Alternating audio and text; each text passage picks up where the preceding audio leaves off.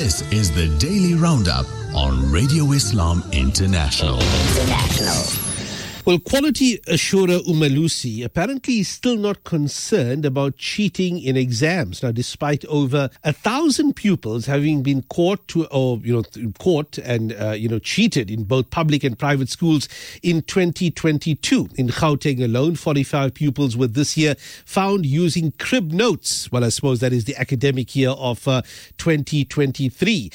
While in KZN, an imposter was discovered writing a paper on behalf of another pupil. Imagine that, you know what I mean? This is now taking it to a different sinister level, is there? Or, on an imposter writing a paper on behalf of another pupil. Now, KZN is a province with the highest level of matric final examination cheating incidences in 2023, with the education watchdog Umalusi estimating that almost 800 learners seem to have been implicated. We discussed the matter with the DA's Dr. Imran Keeka. Assalamu alaikum wa rahmatullah, Dr. Imran. Alaikum salam wa rahmatullahi wa barakatuh. Imran, I hope you're well and your listeners also. Dr. Imran, cheating on this magnitude, and this is basically the reported cases. Who knows how many people actually get away without even, coming into the system. That's a discussion all on its own. But at this magnitude, I mean, one assumes that this has to be with the assistance of the teachers, of management,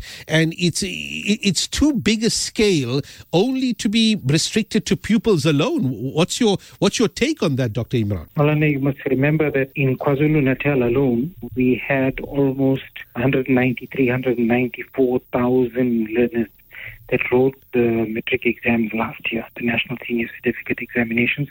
Just over 23,000 of those were part-time candidates, and 160-some thousand were full-time candidates. So we had a large number of learners that wrote the exams. What concerns us as the PTA was when we did oversight visits over the examination last year, when we visited 4 districts in total, we raised the concern of invigilation. So one is we raised it and we asked the officials, the district directors that were presenting to us about invigilation of the examinations, and we also asked them to express to us their concerns about invigilation.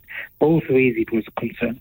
For them, the worry was that they did not have enough invigilators. That's the first problem. The second problem is that they had to, for example, in the Umziniati district, at the 11th hour, scramble to find people to be invigilators. And the reason for that was that the department did not make funding available for them to have a full cohort of invigilators for the examination.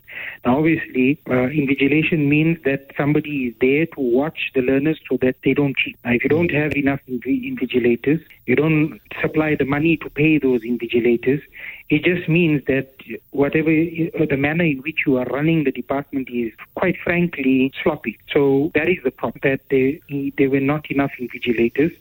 And when eventually the money did become available to districts, it was literally at the 11th hour. They could not get them there in time or ensure that they complied with the training requirements. Invigilators also have to be trained because you need to identify, for example, if they are crib notes. Nowadays, things are sophisticated. There are certain calculators that are available. For example, in a maths exam, learners are allowed to have calculators. Nowadays, you find calculators that can store data in it.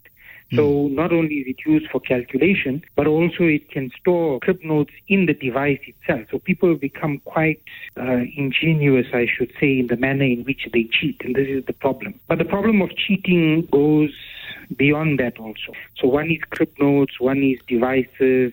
All right, cell phones are not allowed, but even watches. So what's happening is that they have to take away smart watches from learners. Learners that go to the bathroom need to be monitored. But more importantly, Umalusi said that there was group copying. Group copying cannot happen if you don't have an accomplice Who are the accomplices? This is what needs to be identified, and we're still going to look into this matter. They must tell us under what circumstance did group copying take place. Because for a group of learners to sit and copy, that means that nobody was watching over them. Yes, could have been the invigilation.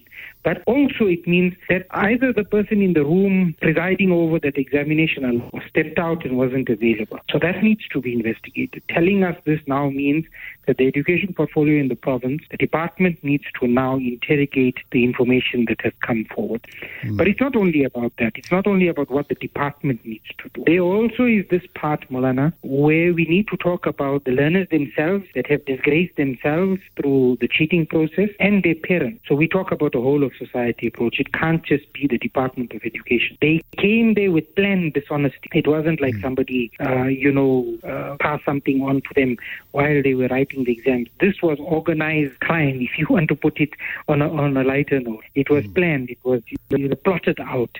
And this is what's worrying. And yes, 763 learners, or 80.7% of all the people that cheated in this examination came from KwaZulu-Natal, but it's also proportionate to the size of the Department of KwaZulu-Natal. But still, I'm making no excuses for the department. It's just a disgrace. That money was not available, planning was sloppy, invigilation was poor, and of course the learners implicated. That brings me to my next point, Maulana. What happens to these learners? I don't know if you want to know what happens to them, but Dr. Imran, before we go on to the process of what's supposed to be by way of imposing sanctions, on these learners, let's look at the process of getting invigilators on the premises itself. Whose responsibility is it to hire these invigilators? Where do these invigilators come from? Are they expected to be educators that are currently employed? Or could I become an invigilator even though I'm a radio presenter? I've got previous skills working at a school. Let me apply as a part-time job during the daytime to become an invigilator. How is the process supposed to work when it comes to the hiring, the ultimate training of the invigilator, and even holding the invigilator accountable at the end of the day for doing or not doing your job?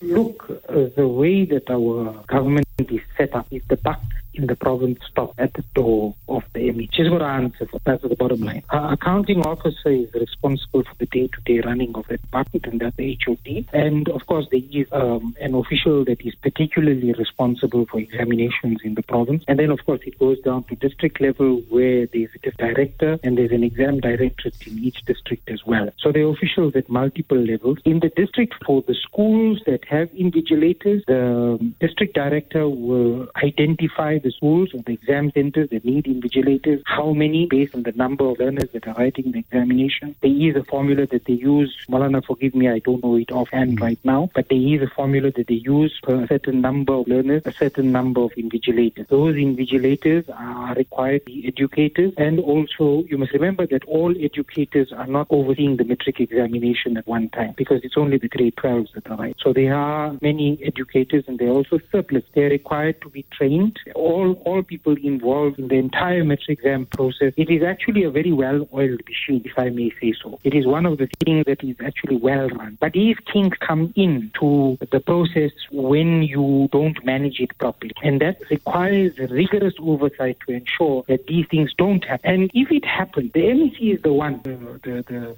MEC, or more commonly, some people might even refer to the person as the provincial minister. That is the person that is responsible for the buck stops there. So the MEC for education in KwaZulu-Natal, Mbali phrase, she is the one that must come to your radio station and tell you why it happened, why there were not enough invigilators, and why the money was not available on time, and why she is the one that must tell you. You can't haul a district director or somebody from the exam division to come and give you that answer. She is the one that is responsible, that must take responsibility. The buck stops with her, and she must then be held accountable. So the question then begs, what is the way forward in terms of that? So unfortunately, we will continue to hold them accountable through, not unfortunately, fortunately, we'll hold her accountable through the processes that we have.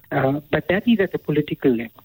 What about the administration? What about the administrative level? Where were the flaws? So, of course, now that the figures have come out, now that the matric results will be released tomorrow nationally and the day after provincially, we'll also know where the other flaws in the exam process. There are many things that happen. For example, matric examination assistants, all of them haven't been paid. That's another story altogether. So those people are there to perform certain functions. There was a problem there as well. We saw for ourselves, went and visited these exam centers, and we identified, we raised it, and yet they were not raised. So the question is, one of the imposters that you are talking about, there were two that I am aware of in KwaZulu-Natal. One of them was in my own constituency in Amajuba, in Newcastle. The other one was in Pietermaritzburg that I'm aware of. So, all of these things have to be dissected. And what we do is we have a briefing session of all of the irregularities in a meeting of the portfolio committee when the examination outcomes and problems and grades and marks and, strong subjects and weak subjects. There's a whole post-mortem of the examination that will follow. All of these things will come out there. So, Dr. Imran, finally, when we have a few minutes before we conclude this hour, we were talking about some sort of sanction that should be placed upon these pupils. You were mentioning, of course, they are a obvious embarrassment and a disgrace unto their own integrity, and they need to be taken to task, and those responsible for such type of behavior need to face some sort of a legal sanction. Yes, it's illegal. If they proceed through the criminal procedure using the South African Schools Act, then of course illegal to cheat in the matric examinations, and you can end up with a criminal record. I'm not aware of any jail time, but certainly if you're convicted, you have a criminal record. But there are other sanctions that are prescribed in education law. One is that you could be barred from ever writing the matric exams ever again. That means you won't get a matric, and that means that you won't have access to the opportunities that come with a matric matric certificate, like going to tertiary education, getting a job, and other things. The other possible sanction is they may suspend you for a while from writing the examination. Sometimes it's 2 years, sometimes it's 6 months, sometimes they may say, look, we won't let you write in June, but you can write in December. So these are the various sanctions that exist in education law, and we hope that this book is thrown at all those that disgrace themselves. Dr. Imran Keeka, Jazakumullah khairan for joining us on Radio Islam International with that update. Shocking, statistics indeed, but one hopes that in 2024 there is a marked improvement in the way matric exams, or all exams in fact, are conducted with without this level of dishonesty. And shukran, jazakumullah khairan. Jazakallah for the opportunity, Morana, and again, assalamu alaikum to yourself and your listeners. Wa alaikum salam wa rahmatullahi wa barakatuh. That was Dr. Imran Keeka. I didn't realize that it was so high and with such impunity that you have in this is only in matric 2023. You've got such a large number of 800 reported cases.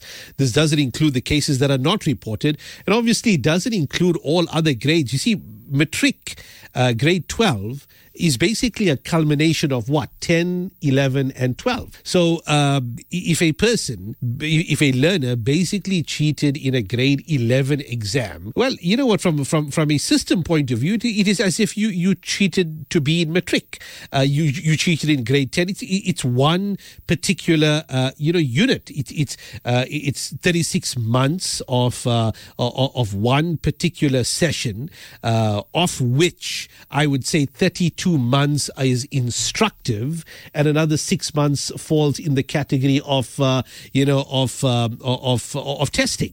And so if a person showed dishonesty in that period of time, then by all means they have in fact not produced the most honest of results to be where they were. Now, who holds them to account, and who imposes that schools act and sanction upon them, well, that is left to be seen. Umalusi themselves seems to be looking the other way when they're supposed to be looking at this type of behavior, where the start of impunity begins.